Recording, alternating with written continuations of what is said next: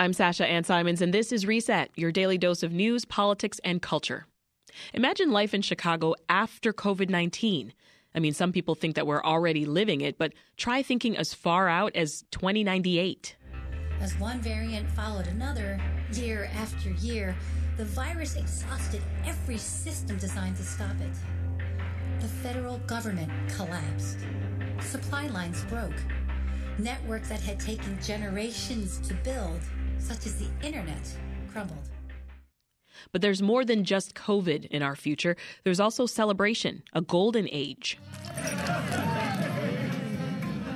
The annual New Year's Day celebration. Friends and chosen family. There will be joy in spite of everything. What you've been hearing are clips from a new audio drama called Lake Song. It explores the successes and challenges that a pair of South Side siblings face after a shocking death shakes the city.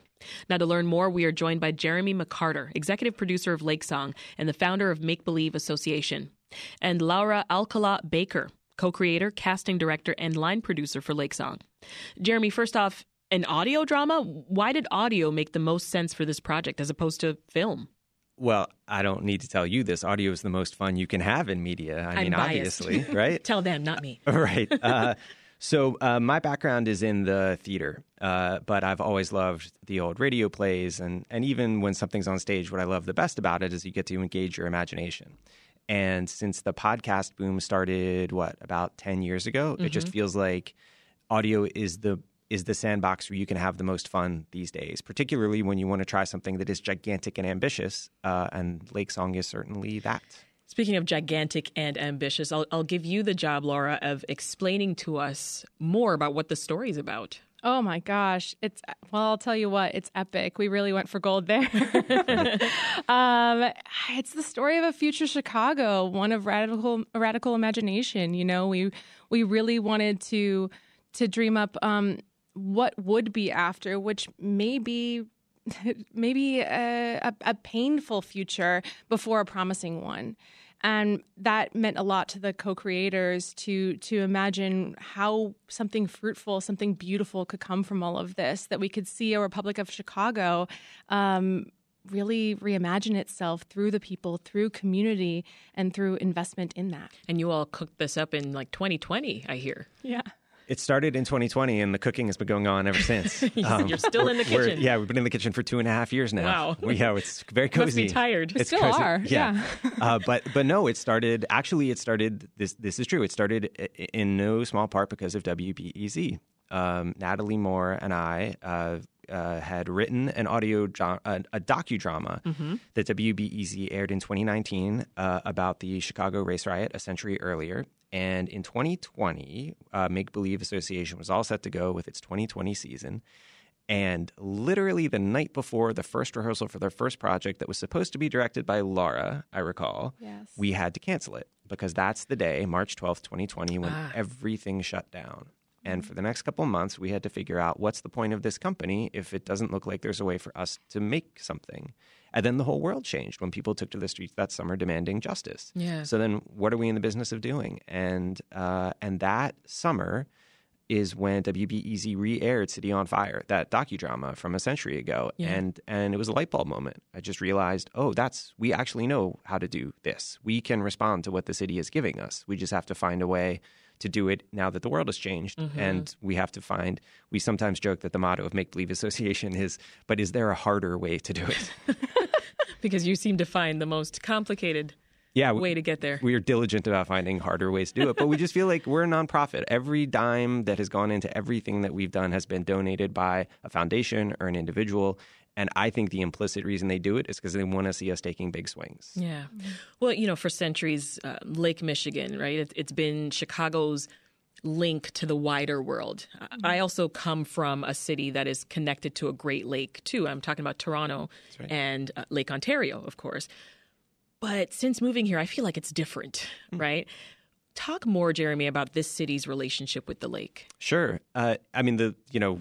There are the big, that sort of headline moments that we all love to tell our friends about when they come to visit, about how, we had to turn the river around to protect the lake.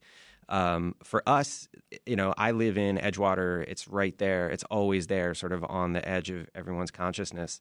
But for us, it felt like the lake is so vast and so present, it can become a metaphor for something because we all have a relationship to it.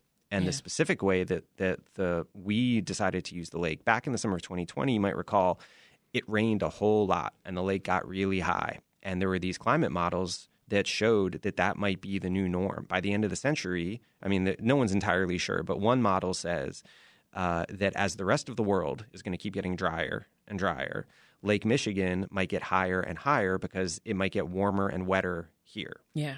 So we put those two things together, and that gave us the backdrop for our series, where as we imagine the 2090s, for a number of reasons. Sounds so weird hearing you say that, the 2090s. Yeah, but 2.5 years, it still sounds weird to me too. Yeah. But what we decided is that the lake would get so high and life in Chicago would get so exciting for various reasons that the independent Republic of Chicago is actually more like Venice than it is like the current day Chicago, where it becomes a city of canals. The city has found a different way to coexist with this gigantic body of fresh water, and people are getting around on their boats. Very interesting. Laura, the story follows two siblings, as I mentioned, in the south side of this Republic of Chicago. Why did you choose to set the story on the south side?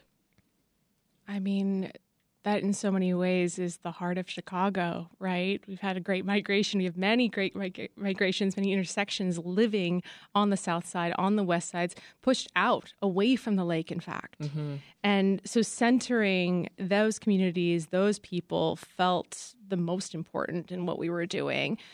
We've been working with an intersectional co-creator cohort and cast, for that matter, just such a wealth of talent coming from Chicago, and that meant that connection was really strong. And we knew no other way to be. So we've got an all-Chicago cast here. You betcha. Which makes perfect sense. Which, although it's funny, it doesn't happen as often as you think. There are plenty of productions that, even though they're set here and they're about here, are flying folks in from the coast. And I actually give Laura a lot of credit for that. Laura was the casting director for the project, and she had the challenge of finding these beautiful humans who tell this story. How'd you go about it, Laura?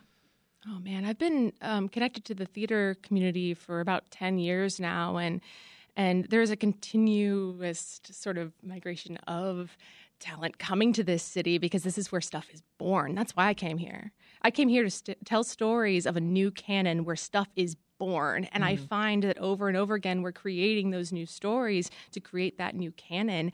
And people want to be a part of that. So this talent, whether they're born here or whether they come here, they're seeking something in those Chicago stories. And geez, I just come across them constantly. We've got Sidney Charles, we've got Marcus Moore, we've got oh my gosh, Lillian, this young woman who's just starting out in her career, got her break in some ways. What a great project to start with. I'll say. We feel very blessed. She was 9 years old when she recorded. And she told us after she had crushed it and done beautiful work that she'd never done this before. She'd never been in a studio, never done a voiceover gig, and now she's on the road in a touring company of a Broadway musical. Yeah. So we're very proud of the fact that we can say that we helped her get her start.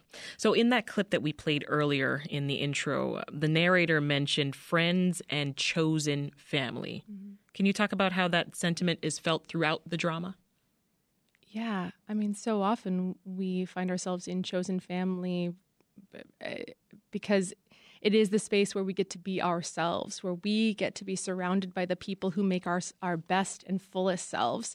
And that's what we find here, that we may say that blood is thicker than water, but not in this case, right? Water is everywhere in this play and in Chicago, and it's important to recognize that we find ourselves in others, and we see that in one another. We trust through that, and that's what we hope to do by including chosen family. We mentioned some of the newbies when we talked about the casting, but did everyone in general have experience working with audio? I think it was probably new to a few people, but then we had some folks who had more experience probably in front of microphones than the rest of us combined. Yeah. In a project during season 1, we had the great opportunity to work with Billy Branch, Chicago blues legend, recently inducted to the Blues Hall of Fame, who it turned out had been wanting to act for decades. And we love the guy. And as we were brainstorming on these Zoom calls starting in July of 2020, well, what's the future of Chicago? What's it going to look like? What will people do? What will it sound like? Yeah. We just realized, well, Chicago is going to sound like Chicago. It may be 70 or 80 years from now, but the blues is still going to be this sort of the spine of the musical life of the city. And then, one thing leads to another. And like, well, we're just going to write Billy into this then. So we created a character for Billy Branch to play. And so now if you listen to Lake Song, you get him acting with his 22 castmates, and then you occasionally get him playing. At no extra charge. So. Well, we joked earlier about the cooks in the kitchen reference, right? Did it ever feel like too many cooks in the kitchen, Laura? Like, why did you want the actors to be involved in the process in this way? Because they're the experts on the character. Every time, whatever we put to the page, whatever words we have those characters say, they elevate that every single time. And it seems like a great disservice to the talent, to these people who have such an understanding of the human condition, to leave them out of that conversation, because they have so much to offer to the narrative through their character's perspective.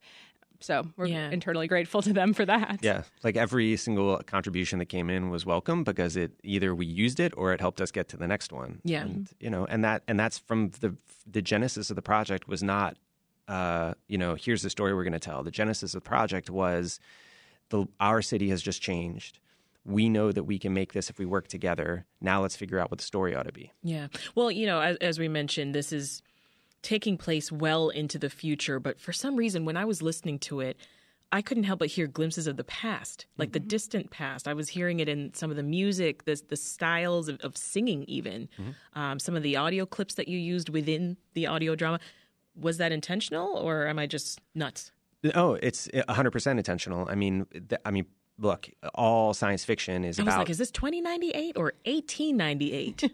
But 2098 will be 1898 in some respects, right? Yeah. I mean, that's the history isn't a light switch. 2098 will have the legacy of 2020 and 1919 and 1898. And part of what the dreaming that we had to do together is not just, okay, all of us in the summer of 2020 are going to imagine life in 2098. To get there, we had to write a future history for the city that has, as the clip showed, some tough moments coming, we figure. But before that, the impulse to go to the future came from Natalie Moore and came from Sydney Charles, who, when I pitched them this idea in the summer of 2020, instantly had identical reactions. They both said, yes, we should get together and try to dream up a story, and we should set it in the future.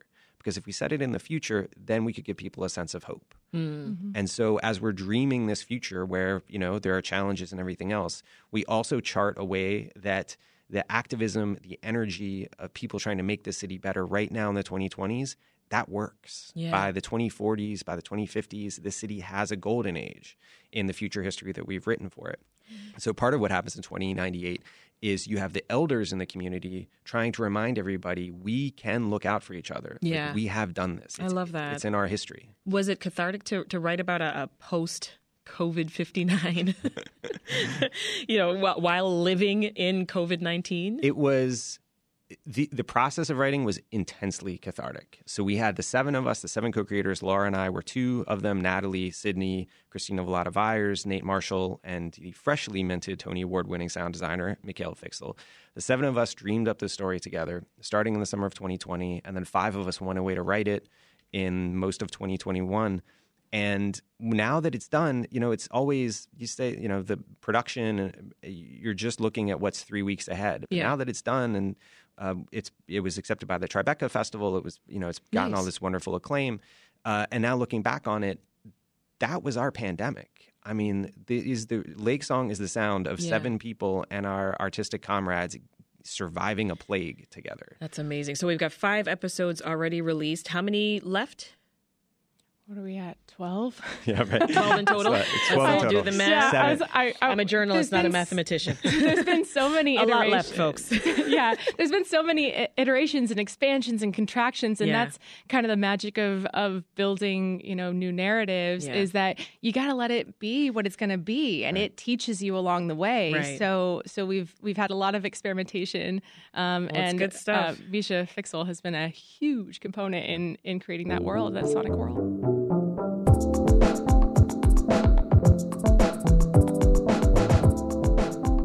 This episode of Reset was produced by Micah Yason, and it was edited by Ethan Schwab. Have you subscribed to our podcast yet? If not, then hello, what are you waiting for? We've got so many great conversations just like this for you to dive into and share new ones every day of the week. And when you subscribe, leave us a rating because that helps more listeners find us. That's all for Reset. I'm Sasha Ann Simons. We'll chat with you on Monday.